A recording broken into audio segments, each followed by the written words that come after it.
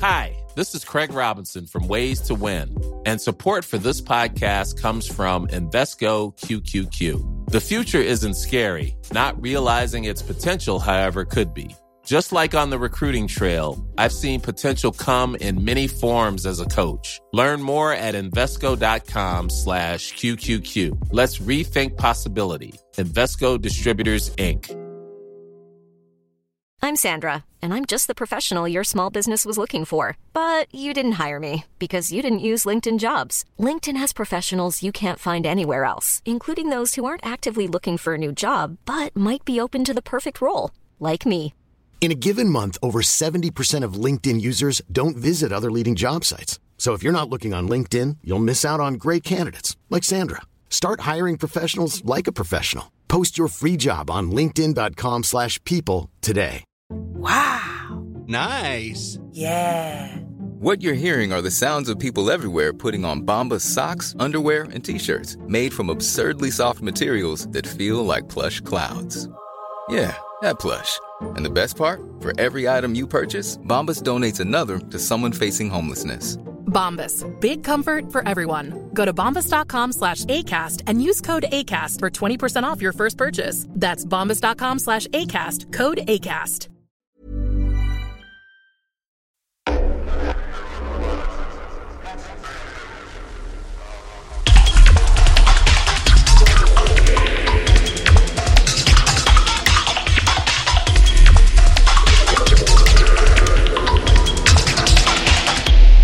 This is not a diving podcast with Scuba. Welcome to the show. I'm Scuba. This is the Not a Diving podcast. And this week on the show, we have one of the guys who I first met when I moved to Berlin back in 2007. He was one of the people who I never would have met otherwise.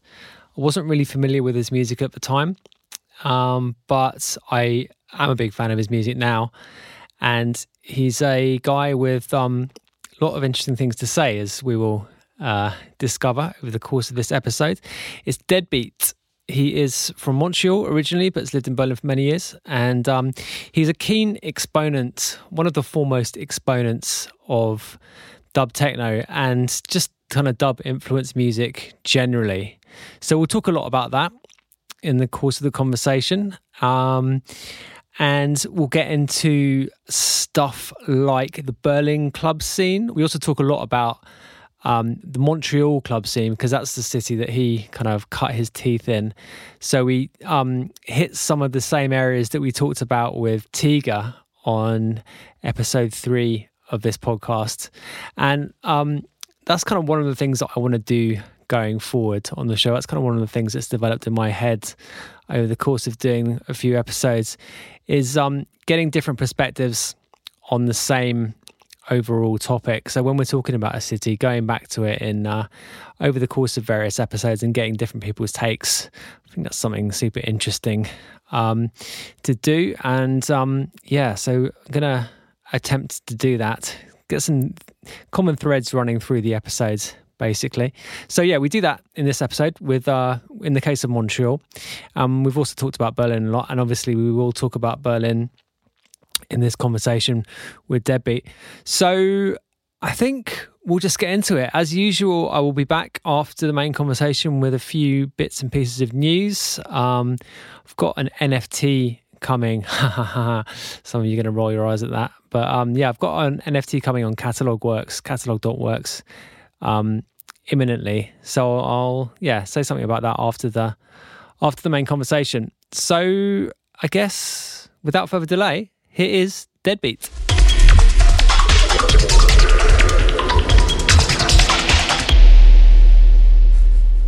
Deadbeat, welcome to the show. How are you doing? Thank you, Dr. Scuba. I'm very, very well. How are things going on your side? Yeah, very good. Thank you. Pretty deep in this podcast now, so it's great to have you on the show.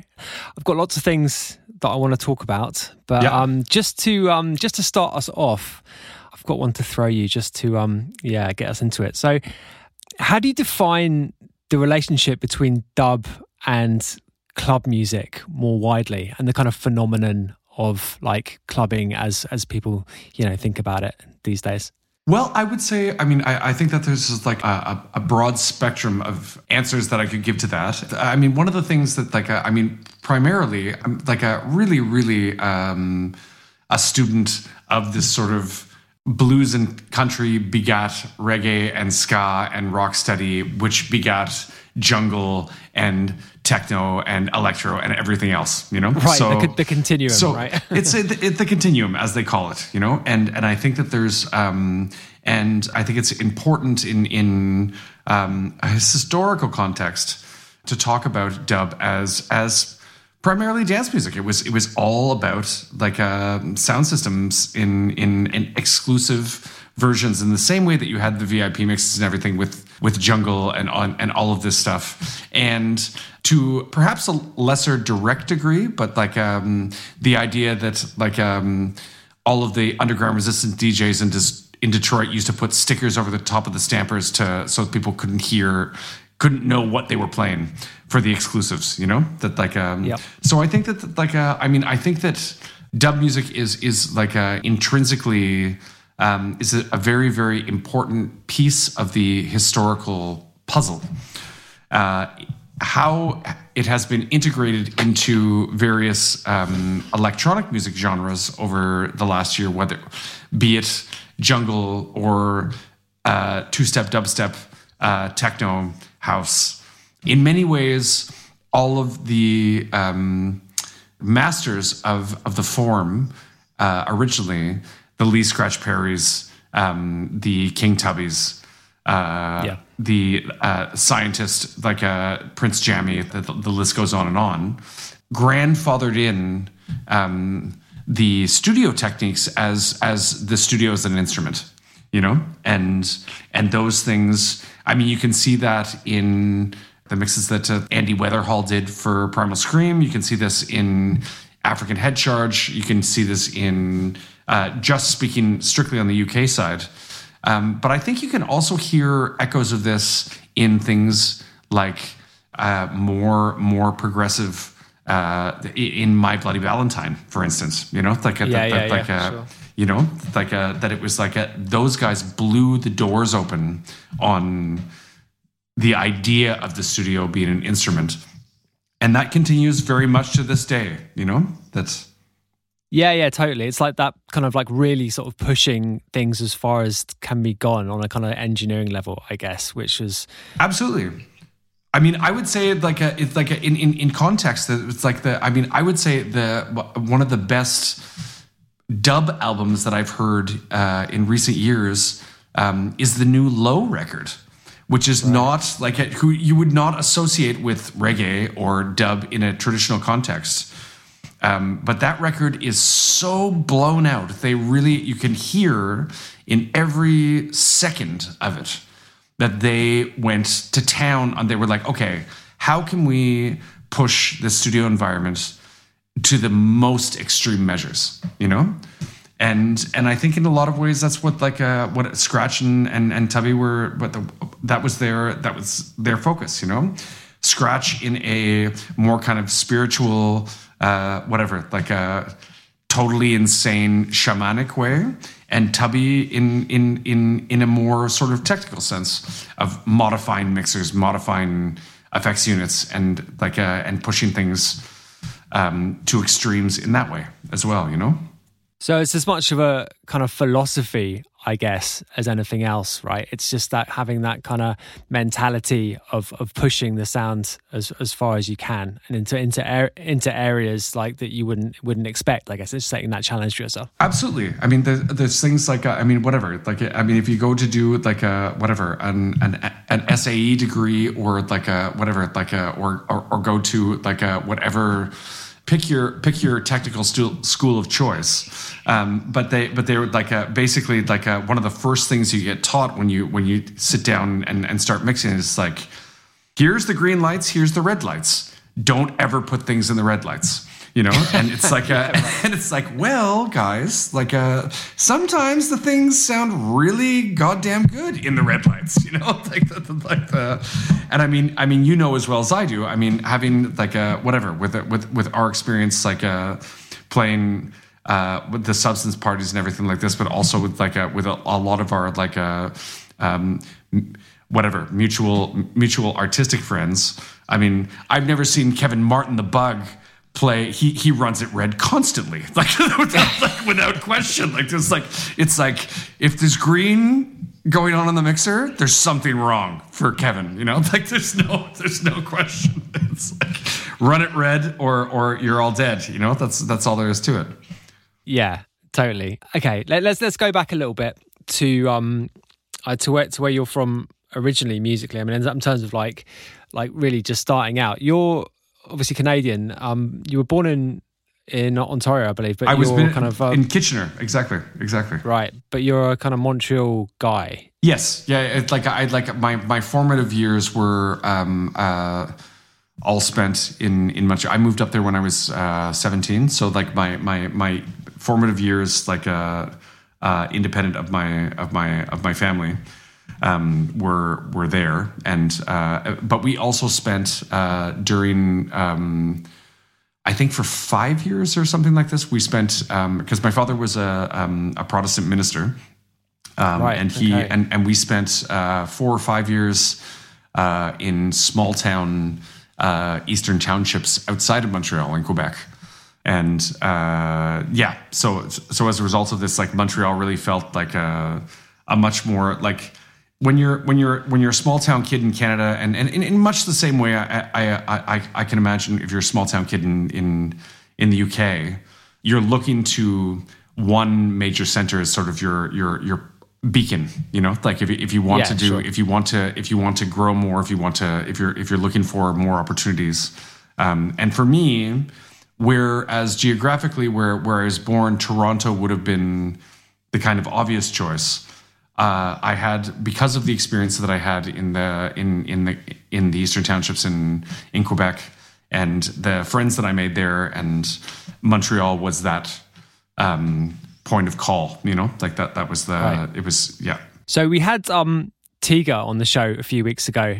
Fantastic. How's Tiga doing, man? I haven't talked to him in 10 years now. It's crazy. It's like yeah, right. So he's very well.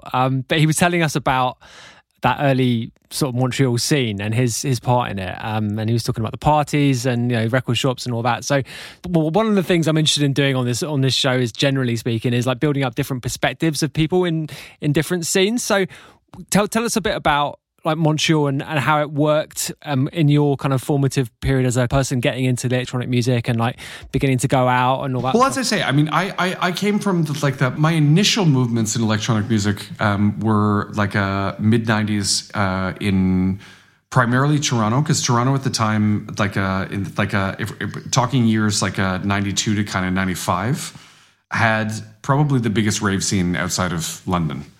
Like you could have on every given weekend, multiple parties of thousands of people, one of which would be focused on jungle and drum and bass, which was massive, in Toronto. Another of which would be more happy hardcore, GABA, trance, blah blah blah blah blah, and another one that was more for the house heads, it was an incredible time, because it was very, I mean, it was very free, it was really and there was a lot of, I mean, I don't want to misrepresent it in such a way that things were, because at the beginning things weren't divided so strictly on a genre basis, and you would always have massive wicked ambient rooms at those parties, which is where I gravitated to aesthetically, where I spent a lot of my really time. Interesting. Wow. The wonderful thing it was a wonderful environment to grow up in because of the diversity. So as a result of that, I mean, my sadly I don't have a lot of the records that I started with, but when I first started DJing was playing ambient records, and talking about not just the sort of a typical Aphex Twin selected ambient works, but also Casper Pound on New London School of Electronics, and and a lot of these like a pub, you know, like a really like whatever, a lot of stuff. And the reason for that was being handed a box of records at a party by a good friend of mine and being like, here, go have at it, you know? Really well. Yeah, and he was like, here you go, like go run the room upstairs. And I was like, well, what the fuck do I do? And he was like, just put the fucking records on, man. And, you know, like, don't worry about it. But this was chill out rooms, right? Was that how it was presented? You're talking about chill out rooms at house parties. At like Mike Shannon's house was for us was like a main point for parties. But this is something that continued for years and years. Yeah, sure. And long story short, to get like up into the Montreal side of things. By the time I arrived there when I was 17, I had been DJing for a long time, but I had already sort of moved beyond that. Was still a huge fan of ambient, but also got very, very deep into Plastic Man associated techno, and on the other side, pure raga, Mickey Finn, Kenny Ken, like jump up fucking serious jungle, you know, like So my crates were deep on a lot of levels, you know, and when I moved up there, like within a year of being in Montreal, I moved into a loft space with my good friend Steve Beaupre and another guy, John Fish, and between the three of us had four turntables, I think, and two mixers, and and any time that any of the illegal parties got busted at a certain stage in Montreal, they would call us and say, "Hey, the party got busted. Can we bring people by?" And we were like, "For sure, man, bring people by." You know, like completely, like there was like, it was without question. You know, so yeah. I mean, the reason I was trying to, the reason I said chill out rooms was because that's the kind of term which doesn't get used at all now. I mean, it used to be that every big party, but every big club or like most even big raves would have a chill out, at least a chill out area where ambient would get played. I certainly vividly remember my early days of raving and spending hours like sat on a cushion in the chill out room, just like rushing and like, you know. Completely falling in love and doing whatever and completely no. Yeah. So what point is that? Okay, so the point at which the big illegal raves are getting shut down and people are coming around to us. What year is that we're talking about? Well, this is like a sort of late 90s. I mean, I think I moved up when I was 17, so I was born in 78, so it would have been 96 or something like this.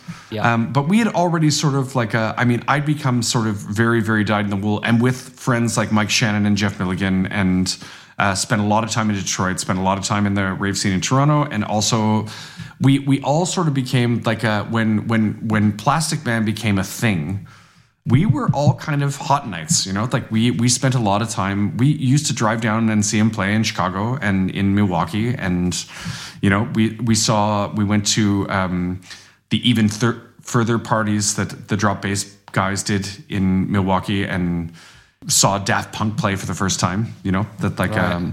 And when I came up to Montreal, it was a really, really interesting moment, because the drum and bass scene, which essentially consisted of like Double A and Twist and a guy by the name of Jordan Dare, were doing very, very small parties at a place called Purple Haze and like another club called Angels, and another later on a place called Jai Bar. But they were very, very familial affairs, you know, like they were really like the crew of us that went to. We all went every Tuesday or Wednesday or Friday, like in much the same way that like when I've talked to Sam Shackleton about the early days of a Forward, you know, like and like there was like they were legendary experiences, but there actually in the end weren't that many people there, you know, but but they're things that none of us will ever forget, you know, and it was like a deep down. And Tiga, going back to your initial comment with regards to Montreal, I mean, Tiga at that time was, one of the co-owners of an after-hours club called Sona, which was one of probably the most important venue in Montreal, period. Okay, this is great. We talked about this. So yeah, give me some more info on that, because he was obviously quite sort of self-deprecating about it. Well, this was like, I mean, the wonderful thing about here's like if we do like a sort of like a blow by blow, like a sort of typical weekend. They had street team. They had guys who were like, hey, do you want free passes to go to, or if you went to the record shop, because he also owned the DNA record shop, co-owned DNA. So you go to DNA, you pick up your wax, and they would be like, hey, do you want passes for this weekend for Sona? Like, absolutely great. Yeah. And Sona was this massive, kind of like in many ways very similar to Fabric, because it was this giant big, I think, I don't know what it was originally, but it's a big industrial space in a basement, and 3 rooms. And the downstairs room was hip hop and drum and bass all the time.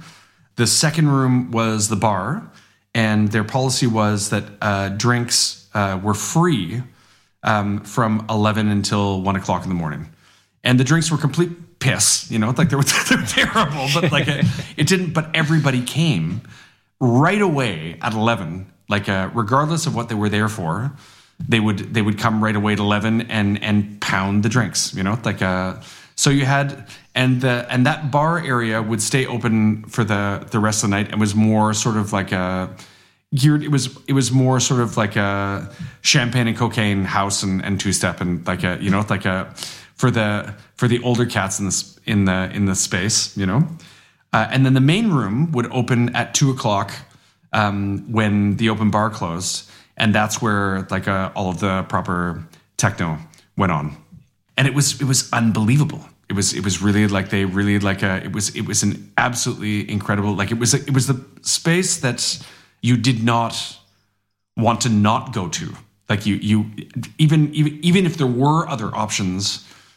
Which sort of came and went. There were all sorts of different clubs that opened up, but this was the proper one, And there's like I have memories of watching Tiga and another local DJ from Montreal, Matteo Murphy, who was an absolute legend as well, like playing on 4 decks and playing like Audio 11 with Spastic, with I Can't Take This Shit No More by Green Velvet, with, like on top of like just like devastatingly huge, massive mixes, and really pushing the vibe and the whatever, like the capacity for a brain to process techno at an extremally advanced level. Wow. Okay.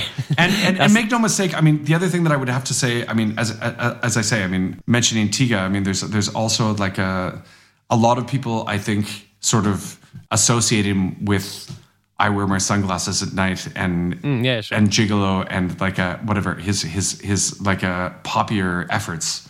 But make no mistake, man, he is a fucking badass DJ, like without question, like, and he always has been.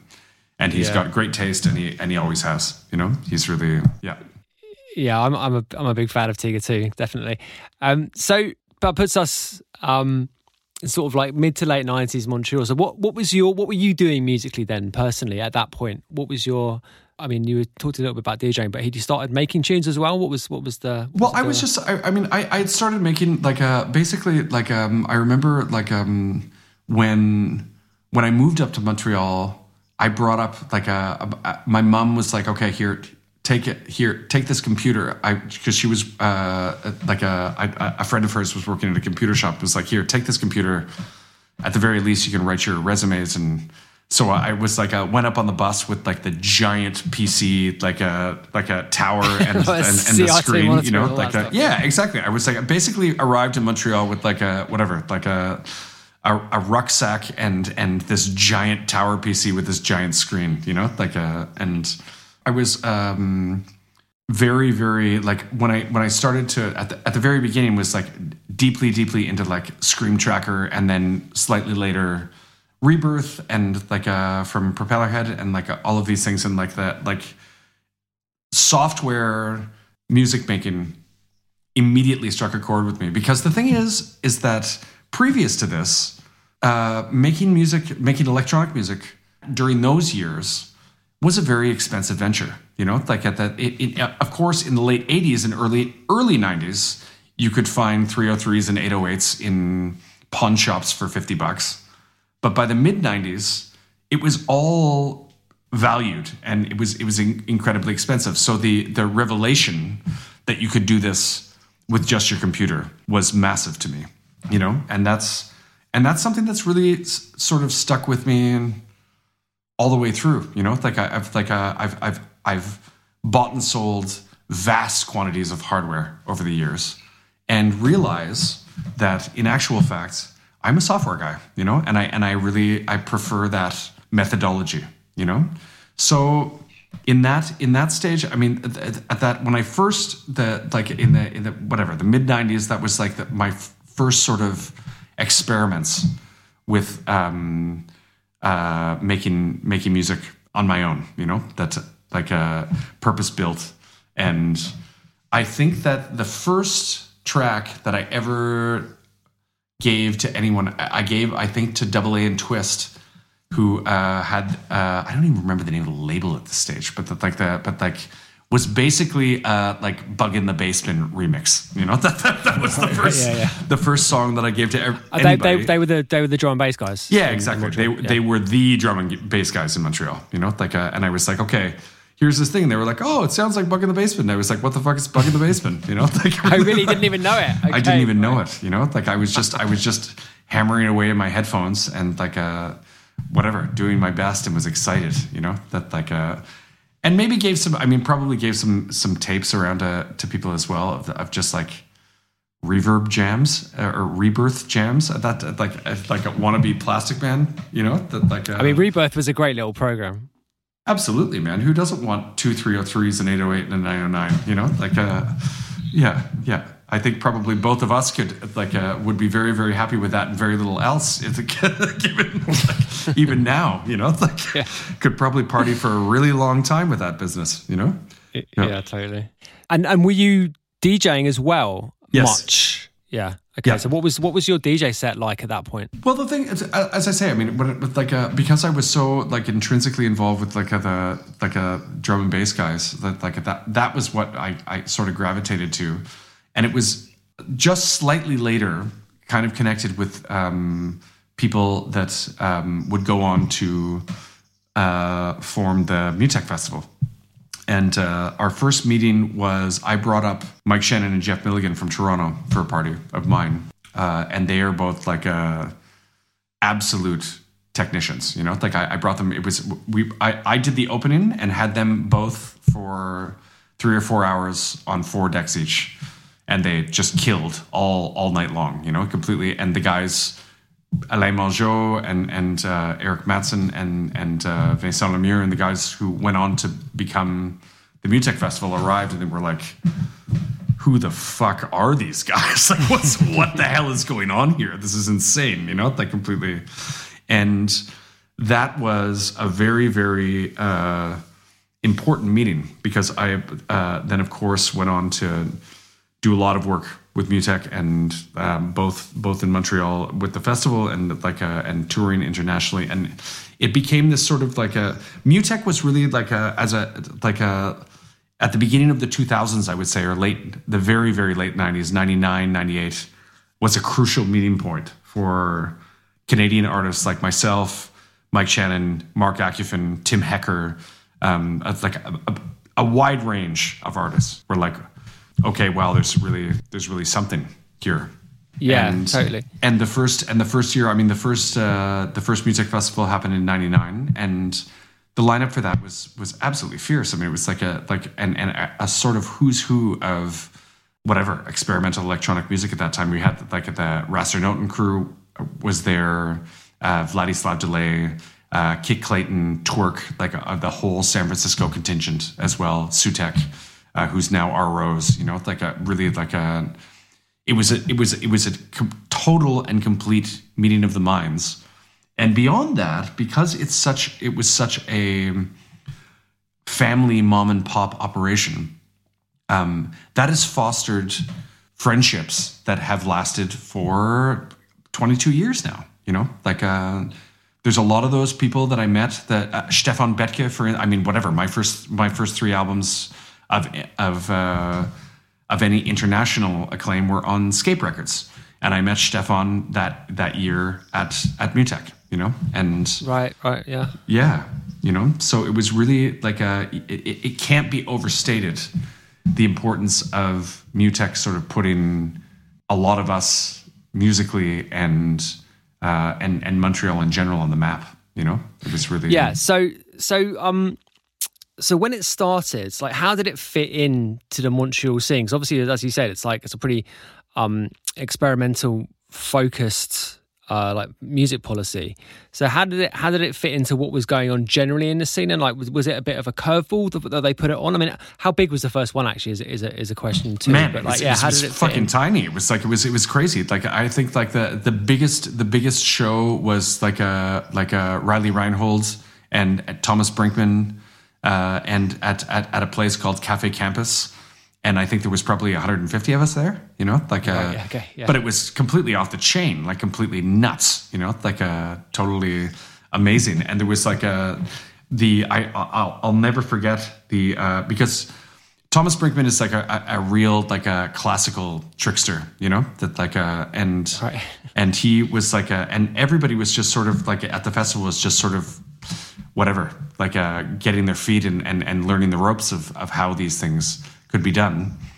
And I remember Thomas talking to Alain, the director, and being like, well, what about the artist dinner? Like, and he was like, well, what are you talking about?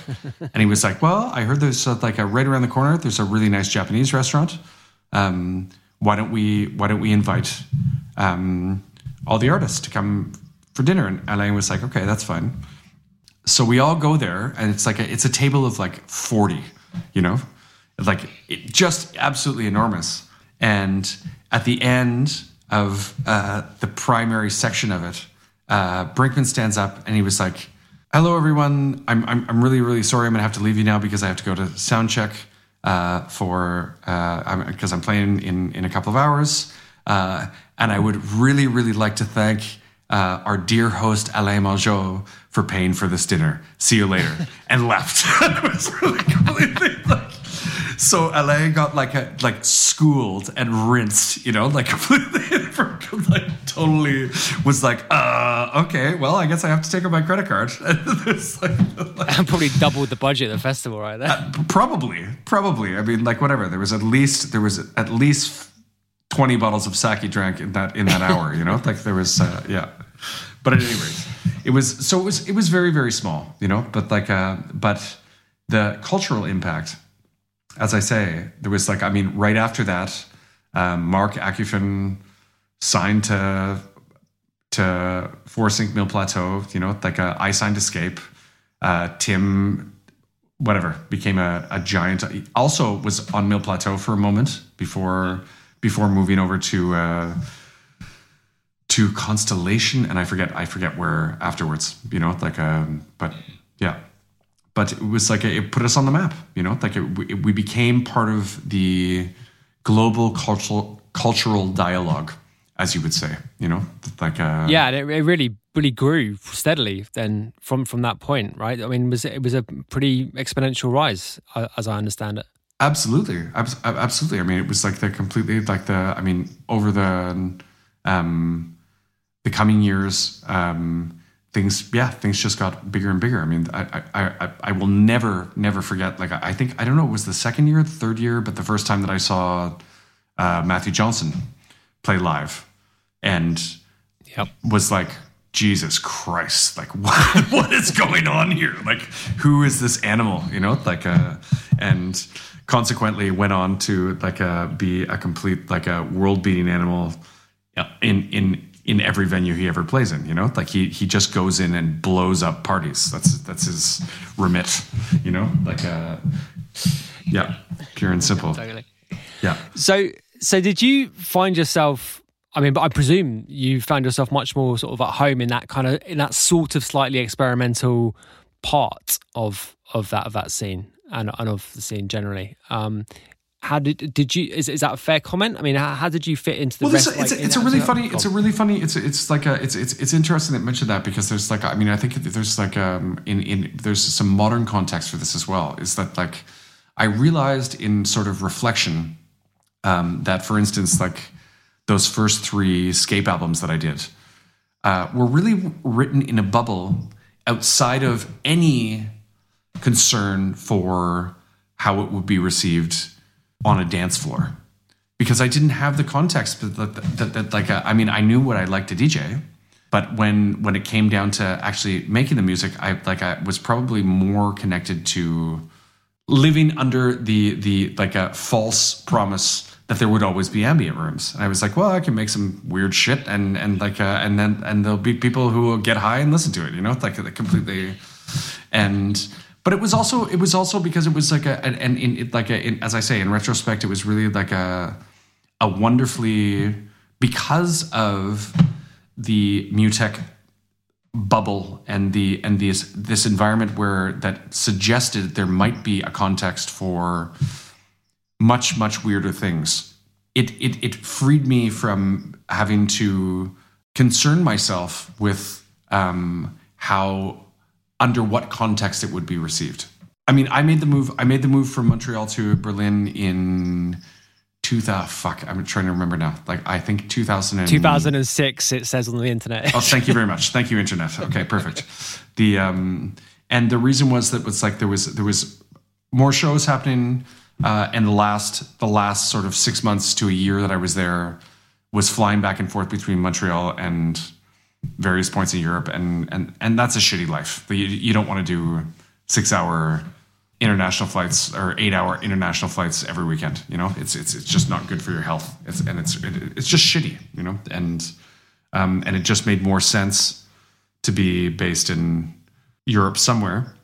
And of course, yeah. Let's just take it back a little bit before we get into that. I wanted to get into how you met Stefan in the first place, Stefan Becker Pol. Because as you said, I think it was your second, third, and fourth albums came out on his label Scape. Yep. So yeah, tell me a bit about how you met him and how. I met Stefan for the first time. There was an event. There was like prior to Mutech, there was an event called the FCMM, the Festival de Cinéma et Nouveaux Médias in Montreal, which Alain, who's the director of Mutech, was also the director of. And there was a party, I think in '98. If I'm not mistaken, with Pol, Neotropic, and a local absolute legend and hero named David Christian. And I met Stefan for the first time then. And then I think about a year later, went to Berlin, and they were doing a Scape night, and they invited Alain to DJ. I think it was Stefan or his partner Barbara Preisinger, one of the two. It was their birthday party at this absolutely legendary place in Berlin that's sadly closed now, called VMF. And it was an absolutely like off it party, like completely. There were 3 rooms. The main room was, I think, compact. I'm not sure, but I'm pretty sure. I think it was compact people playing at it. The second room was all Scape associated. So it was Kenneth Christensen from Echo Chord Records, Barbara Preisinger, Pol. I don't know. It was Ocean Club, which was the radio show of Thomas Fellman. So it was exactly those 3 that I mentioned, plus Chica Paula, Thomas Fellman, and Gudrun Gut. And the third room was Migo. So so you're floating around, going from like a floaty, trancey, techno, minimal, whatever. Very, very dubby stuff. And then room 3 is like a rot noise, you know, like completely completely chaos on wheels, you know? And when arriving to that event, I was like, my God, like this is where I want to live. Like I want to live immediately standing in the crossroads of these 3 rooms for the rest of my life. That's it. Yeah. So when that was the first time that I had a sort of longer chat with Stefan, and then there was a micro Mutech event, I guess in 96 or 7 that was where they had invited Scion and Tiki Man to play. Right. Yeah. Nice. And Alain from Mutech was like, "Hey, I'd like to give you the opening for this one." And I was like, "Okay, great, cool. Let's do this." And sort of purpose built what came to be the Wildlife Documentaries album in the context of this event. And being like, okay, how do I do something? Let's take out all of the sort of like soupy techno kicks and use reggae drums, and as something that makes sense and that was the start of it, And I sent that stuff to Stefan after we'd met for the second time, and he was like, "Yeah, let's do this. This sounds great." And did he to what extent did he A&R it? Like, did he how much input did he have? Did he just let you get on with it, or did he get involved? No, man. Barbara and Stefan were both and it was really, I mean, in terms of A&R stuff, I mean, it was a total equal partnership. Barbara was just as important in the sort of formation of the sound of the label, and right. They're married, right? I think they're still married, aren't they? I don't know if they're legally married. I mean, they are lifetime partners. I don't know if they're legally married or not, to tell you the truth. But no, they were always. She's great. I've absolutely no, and an absolutely monstrously badass DJ in her own right. She's a really There's a reason why people like Dan Bell like to DJ with her regularly when they come over. She's a serious lady. So it took a while then for you to actually make it over there, though, full time. Yes. What was the the first album on Pole came out in 2002, I think. On Scape, yes, yeah, exactly. On Scape, sorry. Yeah. And you didn't arrive till 2006. So what was the I mean, you just mentioned that you were doing a lot of back and forth, but what were you doing much in North America? Because I mean, the North American scene, having had a really good 90s, it kind of... Well, at the time, the North American scene was... I mean, thankfully, we had we had very, very dear connections with the Paxahau boys in Detroit, who have now gone on to run the Movement Festival, or DMF, or whatever it's called now. And so we went down to play in Detroit a lot. Deep connections with Brian Kosenek from the Bunker in New York. And used to take but we're talking about at that stage us taking the bus down to Detroit or New York, it was really getting phone calls being like, "Hey buddy, you want to come down and play this weekend? We got $200 for you." We'd be like, "Wicked, let's do it." No, awesome, of course, I mean, in many, I mean, I'm sure you've also had similar experiences back in the day, what you were, because you were based in Brighton originally, is that right? I was in London, but I spent 3 years in Bristol, which is what you're thinking of. Right. Okay. Studying, which is where my kind of music career, I guess, first got going. But I mean, Bristol's a very kind of important city musically in the UK. But I can imagine at back in the day, you probably got calls from nice kids in Leeds doing some weird party and sure, I'll get on the bus, let's go. Completely, yeah. Those kind of networks exist everywhere, I guess. It's just absolutely people putting on shows and calling their mates to play and there's, I mean, and then from those scenes, some people emerge to a kind of wider sort of, the wider notice of people. And sure, I guess that's just how absolutely. It happens. Absolutely. But I, as I say, I mean, the thing was there wasn't beyond those sort of few and far between gigs in the States, whether it be in Detroit or New York, the occasional thing in Chicago, the occasional thing in San Francisco, there wasn't, certainly in Canada, there was no scene to support being an electronic musician in Canada at the time. There was, it just simply didn't happen. I mean, yeah, Toronto was entirely mafia run, shitty house and cocaine city for a long, long time.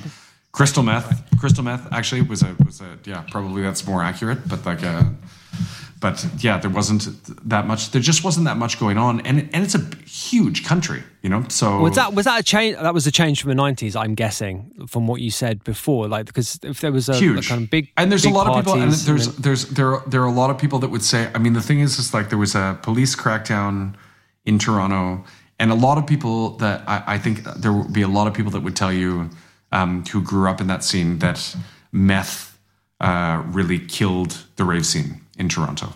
Really? Because there were too many deaths, there was too much. It just became junkiism, and whatever. You run into small parties where there were more dealers than dancers, and it created a really, really dark environment for a lot of people, and a lot of like hardship around addiction for many years following. That really like good kids who just ended up in the wrong environment, and were there with all of the best intentions and became drug addicts.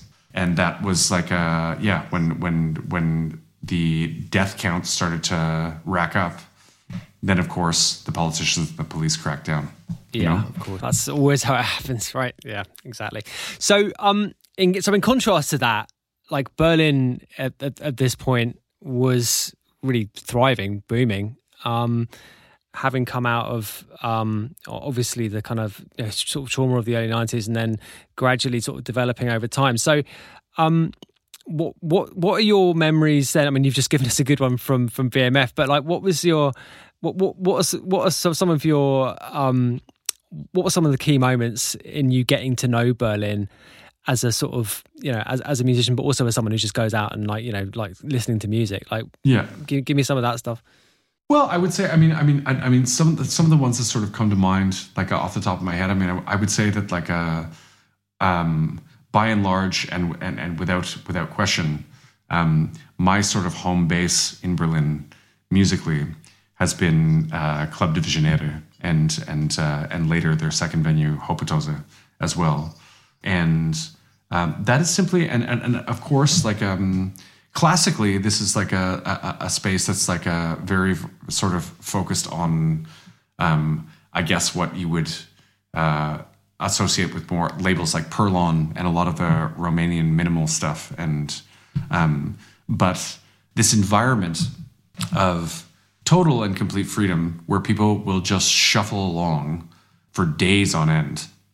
Yeah, literally. And happily go down there at where you can go down there at 3:00 in the afternoon and sit and have a nice cocktail in the sunshine, and in many cases, due to wonderful conversation, fantastic music, and the environment in general, find that you've lapped it and that it's 3:00 in the afternoon again, and you're still sitting there, and that it's just like there's like a commitment from the owner Gregor and like the sort of the whole team there, and just the aesthetic of things is like, in many ways you would say, I would say like it's almost like a do no harm policy, that it's just always this wonderful, warm, thrumming, constant pulse that you can sit in for days without question, and so there's so that's sort of like and that also I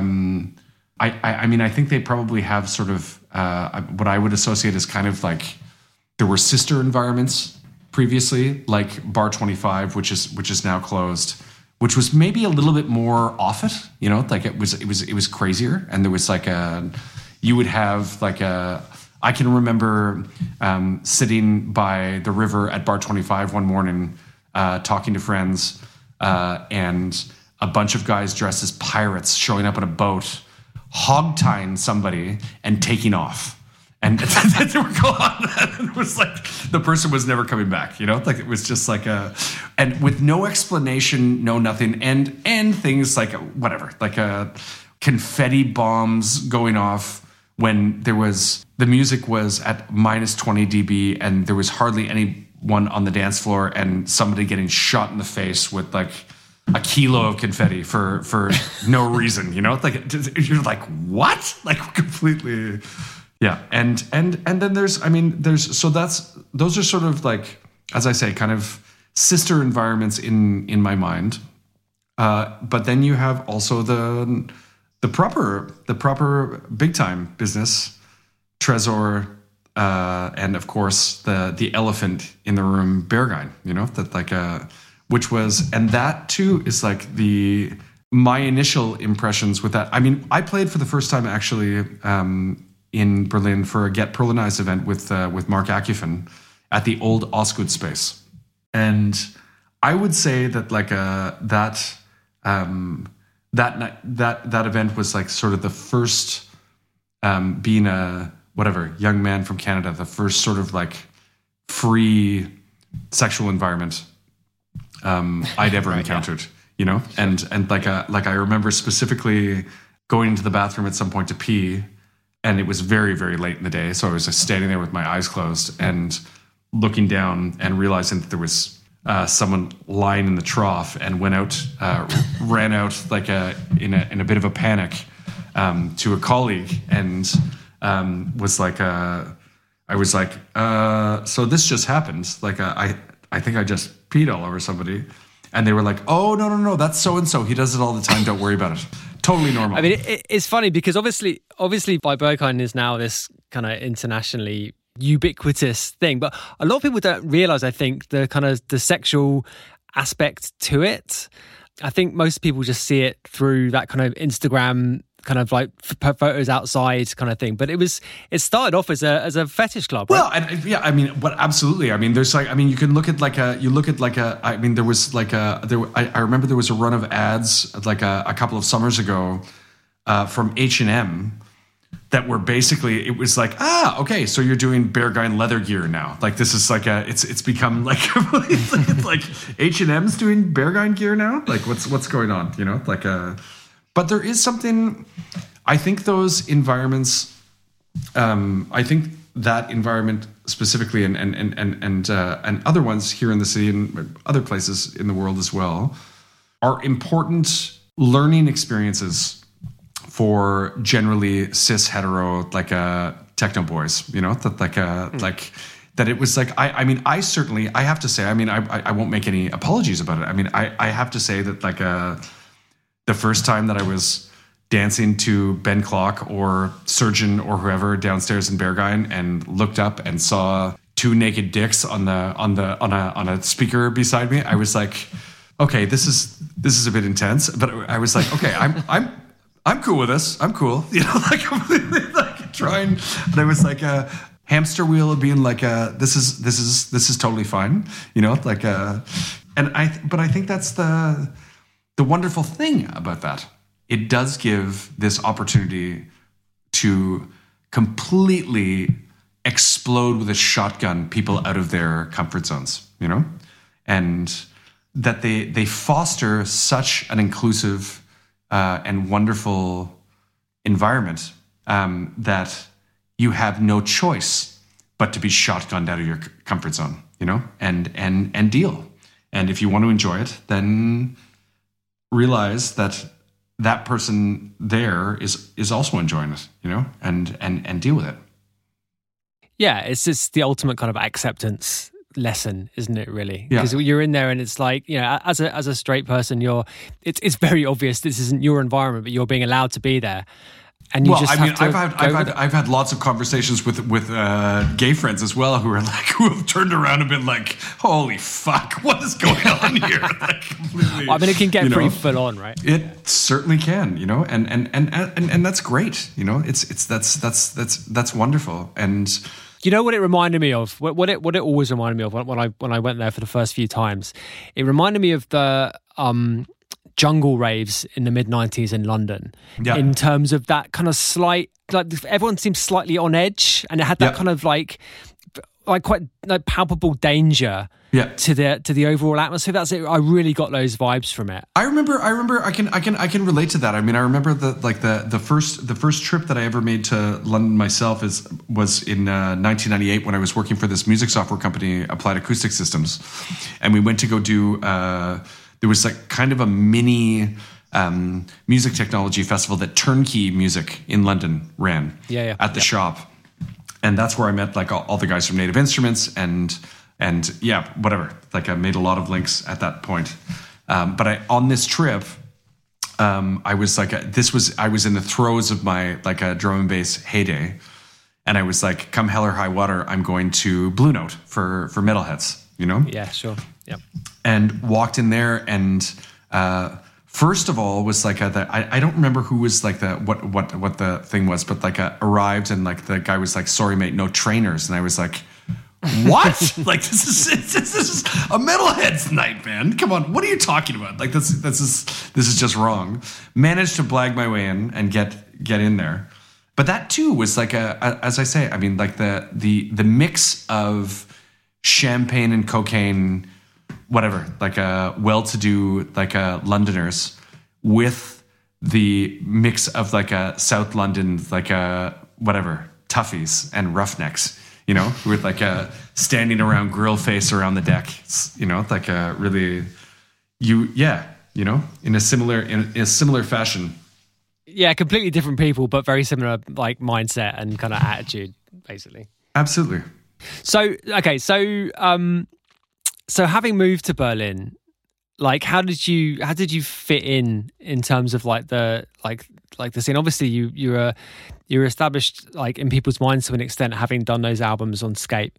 But how did you? Yeah, what was it like moving to a new country and like, you know, getting into the scene? Jen, like, tell me about that. It was. I mean, I thankfully had like a really, really good like what I would say like family base here by the time I moved. You know, so a lot of friends like Barbara and Stefan, Thomas Fellman, Gudrun Gut, like the Shit Catapult boys, Marco Haas and T. Raumschmiede and Apparat and a lot of very, very dear friends, you know? So it was like Daniel Matteo, who was my booking agent at the time. Yeah.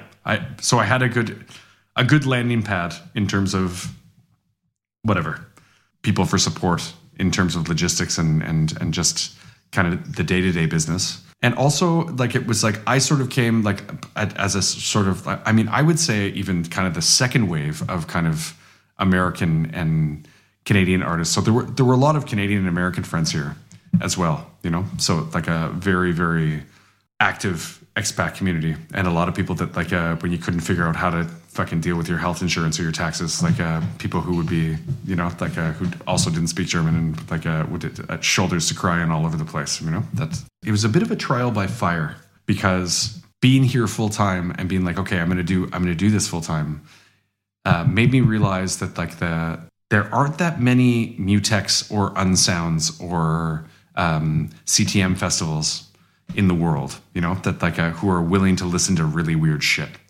And if you want to pay the bills, you got to play stuff more for the floor, you know. And while that was for a number of years was incredibly gratifying and made me like sort of stretch my creative muscles in different ways that I never would have, you know. And thankfully had some like, I mean, a lot of good partners. I mean, I would mention Kenneth Christensen from Echo Chord in this circumstance. I mean, his club Culture Box, we could still go and play pretty weird dub techno business, and people it was always a great crowd, and there were there's lots of places like throughout the continent where the music policy is. Like the Nothing Special that Craig Richards used to run at Fabric, you know, that would be another good example. But it did dictate a little bit, like the necessity to get gigs and pay the rent and pay for health insurance and all of these things did perhaps dictate a little bit too strongly, I would say in retrospect, musical direction, you know, that I was thinking about stuff that was playable, and as opposed to not thinking and letting happen what was honestly there, you know? Yeah, that's interesting because I think some people benefit from that kind of discipline, if you see what I mean, but it's definitely not for everyone. And yeah, I can completely identify with the idea that it becomes a little bit of a kind of tyrannical thing hanging over you. Now, it's funny because, I mean, I was just, as you were saying that, I was just remembering the whole Flush Nights that I did at various venues around Berlin, not Substance, but smaller parties. And it's like the way the club scene is there is kind of untainted by this kind of ticket selling mentality, which I think has been really corrosive to, certainly to the UK. The way clubs work there, everything is ticketed, everything's got to be, you've got to have a headliner, you've got to be like, you know, and it's not at all conducive to doing interesting music, really. Certainly not. And it's like and what like whatever, as like going back to the sort of classic levels of like faceless techno bollocks, you know, like a Spiral Tribe and Bush Doofs in Australia and like a parties in weird places in the woods in Wales, you know, like in the 90s. It's like it's completely, yeah. I mean, I think the whole idea, somebody mentioned something to me once that I think is like like there are places in the world that like have become sort of like a kind of industry standards for electronic music, Ibiza being one of them, Goa being another, you know, and whatever, Bali for people in Asia and Australia, you know, that like and there's like a friend of mine mentioned to me once that like that he considered, he was like, these are places where artists go to die. If you once you got the residency, you're cooked. You know, you'll never make another good record again. You know, and it's like, of course this is completely overstated. You know, like, and it's really like there is an element of truth to that. Well, there's the question is I think the relevant side of this has to do with the separation between art and business, you know, and of course we all have to pay the bills. We take care of the day in and day out grind, you know. But there's also a separation. I think that I hope anyway that this pandemic has offered to people to take a good hard long look at that side of things. I've like everybody else, I've done a lot of gigs over the last couple of years that like if I think in retrospect, I really wish that I hadn't, you know, because I needed to, but maybe not. You know what I mean? Like, yeah. Yeah, I mean, I think the problem is with all of this, all of the pandemic stuff, is that like, yeah, I totally agree that there's an opportunity to reset to an extent, or, you know, to do things in a slightly different way. The thing I worry about though is that, you know, for that to happen, like lots of stuff has to die, and like it's a difficult thing to wish for, really. Do you know what I mean? Because if you're talking about really kind of altering the way things were working, and I absolutely subscribe to the view that there has been a missed turn, you know, a wrong turn. I mean, whatever. I mean, you're old enough that you can remember. I mean, you can remember like a back in the day, like in the 90s, like when things sort of like went to the ugliest peak in the UK, where you had the tall Pauls and Sashes and Digweeds getting 20 grand a night to play. You know, like you know, there's something wrong with that, you know. My particular favorite was Todd Terry having his own DJ booth built for him in a club as part of a absolutely show. No, totally. And I remember hearing stories from mentioning Tiga again. I mean, I believe that like Sona got into a bidding war at some point in 97 or 98 to have Jeff Mills play, and we're in a bidding war with a club in Tokyo and a club in Europe, and like that it went up to 100 grand or something, you know, like it's just ridiculous. And it's like, and when you step back from that and think about it, you're like, okay, wait a minute. Like, I love techno, but does a guy really need $100,000 to put some records together for a couple hours? Like, really? Yeah, I mean, I guess I can sort of, I can accept that at the very top level of the market, as it were. But I mean, like I was saying before, like certainly in the UK, like tickets are for every show. It's like every little night is selling tickets on RA or whatever, and it's like this is not healthy, for any. Completely not. And there's the thing. There really is I think there's a great opportunity for things to get back to a grassroots level. And what about your buddy handing out shitty flyers in the corner of the street and being like, like £5, come on in, come, please, bring your girlfriend, let's go, really come enjoy yourself, please, And I think that you've got, I mean, there's still, thankfully, there are still a lot of players in the game of this mindset, and who are doing things for the right reasons, and whatever. I mean, I think that on a larger scale in the UK, the fact that Craig Richards has toughed it out after 2 years of cancellations and they're still doing the festival is absolutely unbelievable.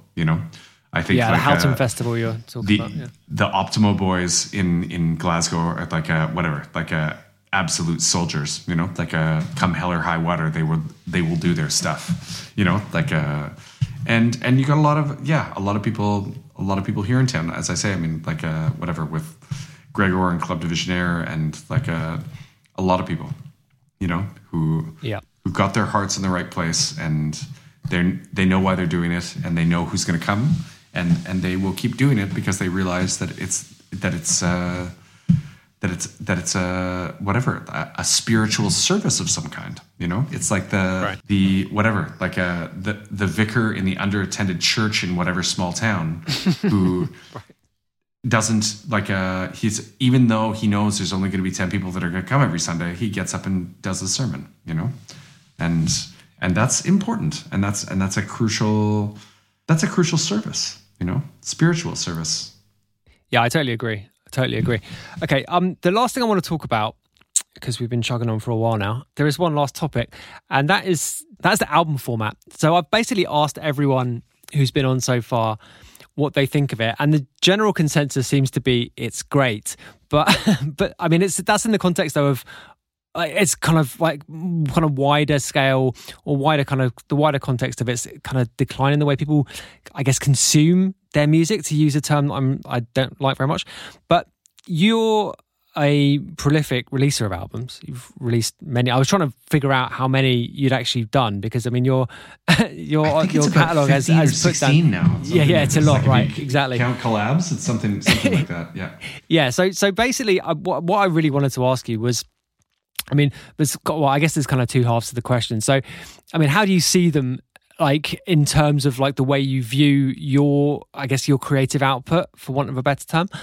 And then I want to get into some of the albums from other people that you like and have been influential on you. So let's start off with just the way you see it generally as a kind of format, and the way it kind of interplays with your creativity. Okay, well, I would probably I would have to switch hats a couple of times here, just for and the first hat that I will put on is as a boutique label runner. And arch capitalist, and in that context, historically, sales wise, albums have done remarkably better for me. And we're talking if in a historical context. I mean, of course, things are very, very different in the current climate. But when with the first albums with Scape, I mean, we're talking about 10,000 records and 10,000 or 15,000 CDs. And of course, that's in 2002. And things are very, very different now. Things are now I'm happy with my own label if I can sell 1,000 copies of anything, But generally speaking, albums tend to do better. And I think that's as a result of a weightier format, whether you're doing a physical release but I think that there's also in terms with listeners and with fans, that if you've gone out of your way to hit the bricks for six months and make a full album and make a sort of like and have a larger vision, I think people appreciate that, you know? And switching hats then from an artistic perspective, it always is easier for me to say what I need to say in a longer context. I'm not good with being concise. I don't like that. I'm really like I need to ramble and hum and haw and, you know, like and figure out what and think on my feet and think out loud. Additionally to that, when you involve somebody else or multiple other people in that process, it's a joy. It's wonderful to create sonic worlds of an hour to 2 hours long, you know, like it's absolutely like it's my favorite thing to do in the world. If I could spend every single day in the studio with people just bouncing ideas off one another and enjoying that interchange. I mean, I've had the great pleasure of doing it with Colin the Mole in the last 2 years, with Colin the Mole, with Martin Bequero, who's based in Paris, but is from Chile originally. Martin Voss with Tiki Man, of course, and most recently with Sapa. You know, and I love that shit. You know, like that is the butter on the toast of life for me. You know, like that's 100%. That's the best.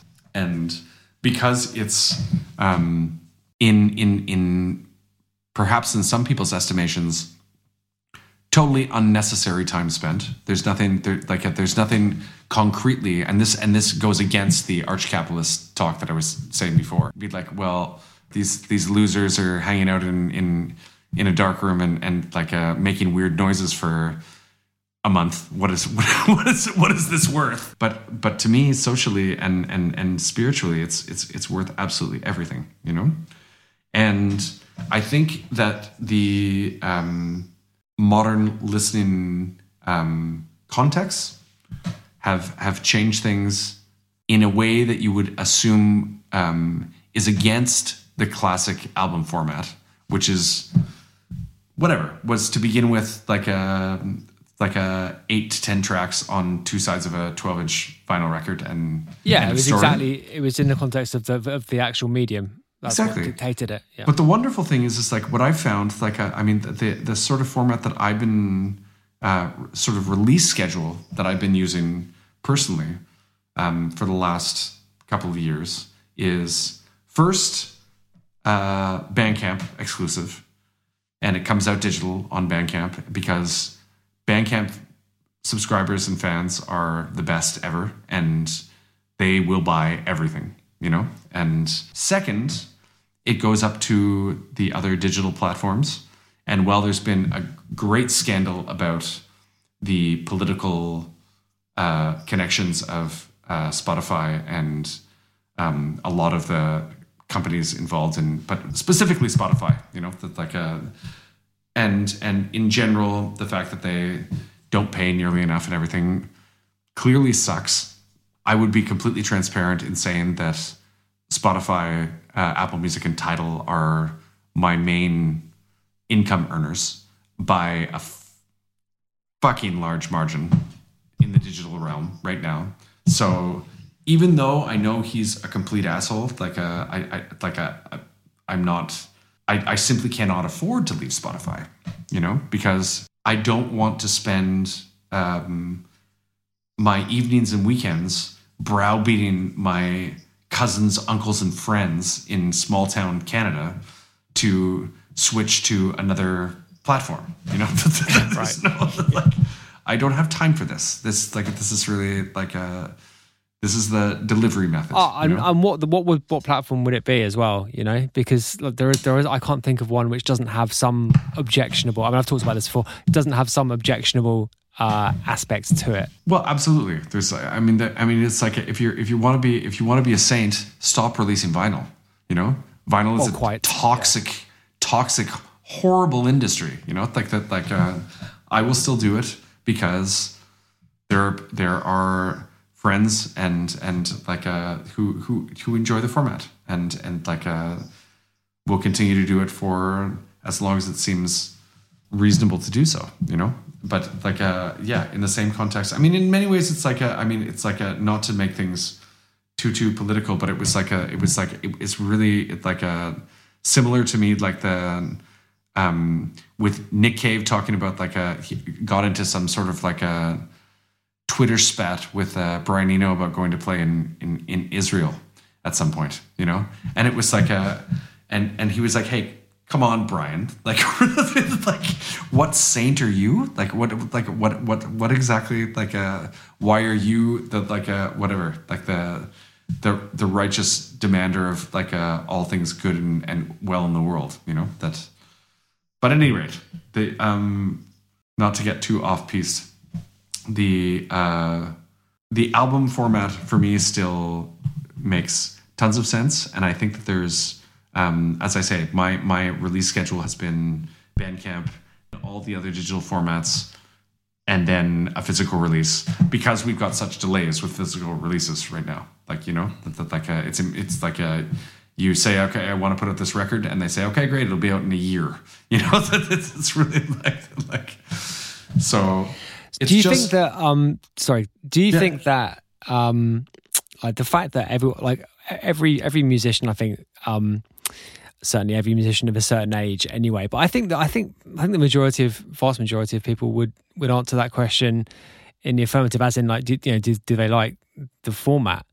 And I'm just wondering, like, why you think that is. I mean, because is it just the wider canvas? I mean, because obviously as musicians we are egotists to a large extent, to a greater or lesser extent, but usually to a greater extent. Is it just that thing of having just more available, or is there something else there, do you think? Are you talking about the vinyl format, or what it was? No, like, or formats in general. What is your? I mean albums. Like, so I'm still talking about albums. So like, just the fact that you've got more. Well, just the fact that it's you know it's a long player, literally. For me, it's really like as I say, it takes me a long time I spend a lot of time thinking about out loud, and like there's like, and I think that the longer format. I can't speak for anybody but myself, but like I really like the idea of like telling longer stories, you know, and I really don't. I don't know. It was like in many ways it was like you could think about like if I think like I think about like the for me the best drum and bass jungle whatever have you album is Timeless by Goldie, you know, and it was this giant, huge fuck off statement, you know, and but it's also a fucking beautiful album, you know, like it's really like it's a wonderful thing to sit down and listen to from end to end, you know, and I think that a single culture, be it in techno, drum and bass, reggae back in the days with 7 inches, everything like this, just reeks of commodification, you know, that and it's really like it's really like we're doing this, we're putting out this little thing to sell, to make cash, you know, like and the thing is, it's like why not sit and talk about and ponder your navel for some time and think about what everything that you have to say. Don't just think about the marketing pitch for the first movement of the thought, you know, and to develop things and to and I think that's like it's also about allowing oneself to explore ideas in depth as opposed to a arch capitalist crash course, you know, and yeah. So, okay, you gave us one album there, the Goldie Timeless. So, give me a few more seminal records for you over the years.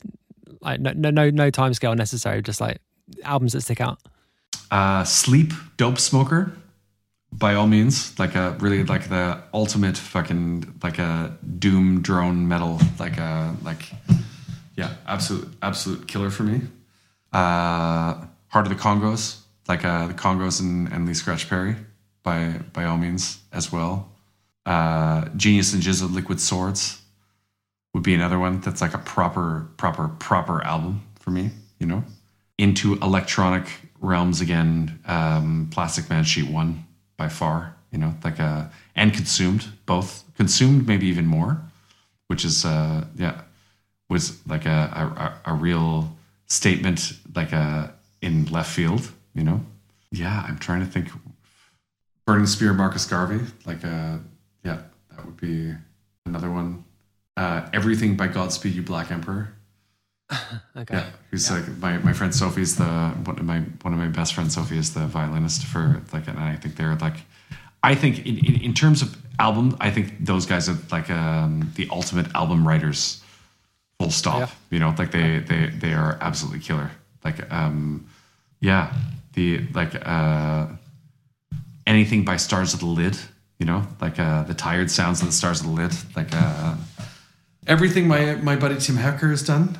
Particularly like Rave Death 1972, so much, man. I could go on for days. Well, you know, like that is a good lot to be going on with.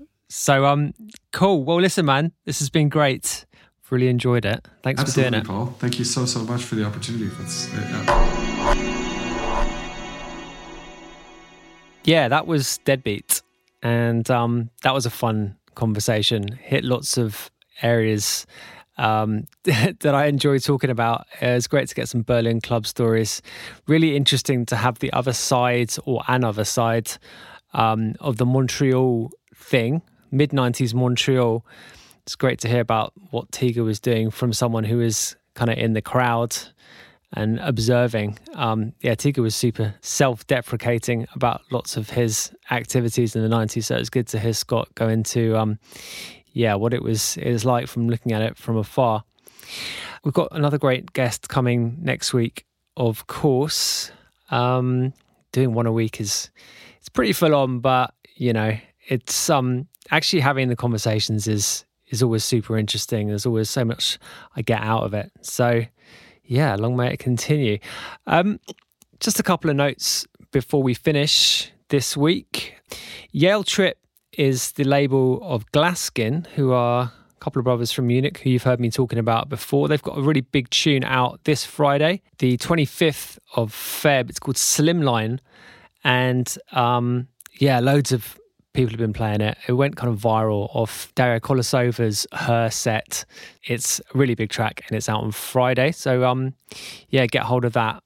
I'm plugging it because we're kind of involved with running that Yale Trip label with Glasskin, and I'm a big fan of those generally. So get out there and support. It's up for pre-order now, and like I said, out on the 25th. And as I mentioned at the top, I am releasing an NFT this week. So the first one I've done. I've been umming and ahhing about it, and after much indecision, decided to just jump in and do it with Catalogworks, catalog.works. It's a pretty cool concept that they're doing over there. It's not full OpenSea bullshit.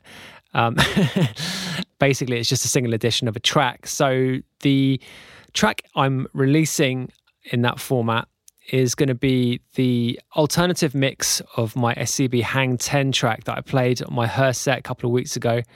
It's been posted in a clip on Twitter. So the full title is SCB Hang 10 Scuba's On-Chain Mix. And I'm super happy with the track, and it just feels like a good way of getting on this kind of NFT thing. I've been into crypto for a long time, I should say. I'm not just jumping on this willy-nilly. It's an area which I think is really important and will be increasingly important. I absolutely realize why people are cynical about the whole NFT thing. I think it's quite silly, a lot of it, and the whole bad JPEGs going for millions of dollars, or rather millions of dollars in ETH. It seems a bit ridiculous. I totally see that. But in terms of figuring out a new business model, or one of many new business models for musicians to make a living, I think it's super important, and it's super important to experiment in the space as much as possible. Maybe it's going to work, maybe it's not going to work, maybe it's part of a solution. I think it almost definitely is part of a solution, but I think it's important to be involved, and I'm involved as a purchaser anyway of NFTs. I like the whole thing. I think it's cool. It's an interesting development, I think, in the way people participate with the careers of artists that they like generally. So yeah, look out for that. I will obviously be tweeting about it. And in the Hot Flush Discord server, we have a dedicated channel for Web3 stuff. Plus, I'll stick a link in the show notes once it's up and running, but it'll definitely be this week. So if you want to buy it, then please do, be my guest. I can guarantee that the track won't be out any other way, although I will be playing it on my DJ sets, obviously, and I might give it to a few other DJs as well to play out, but it certainly won't be for sale anywhere apart from Catalogue Works. So, yeah, that's it for this week. Mentioned we've got another great guest coming up, and actually a whole series of great guests coming up for the next few weeks. Really excited with the program that we've got coming up. So, yeah, I'll check you back here, same time, same place, for the next episode of the Not a Diving podcast. Thank you.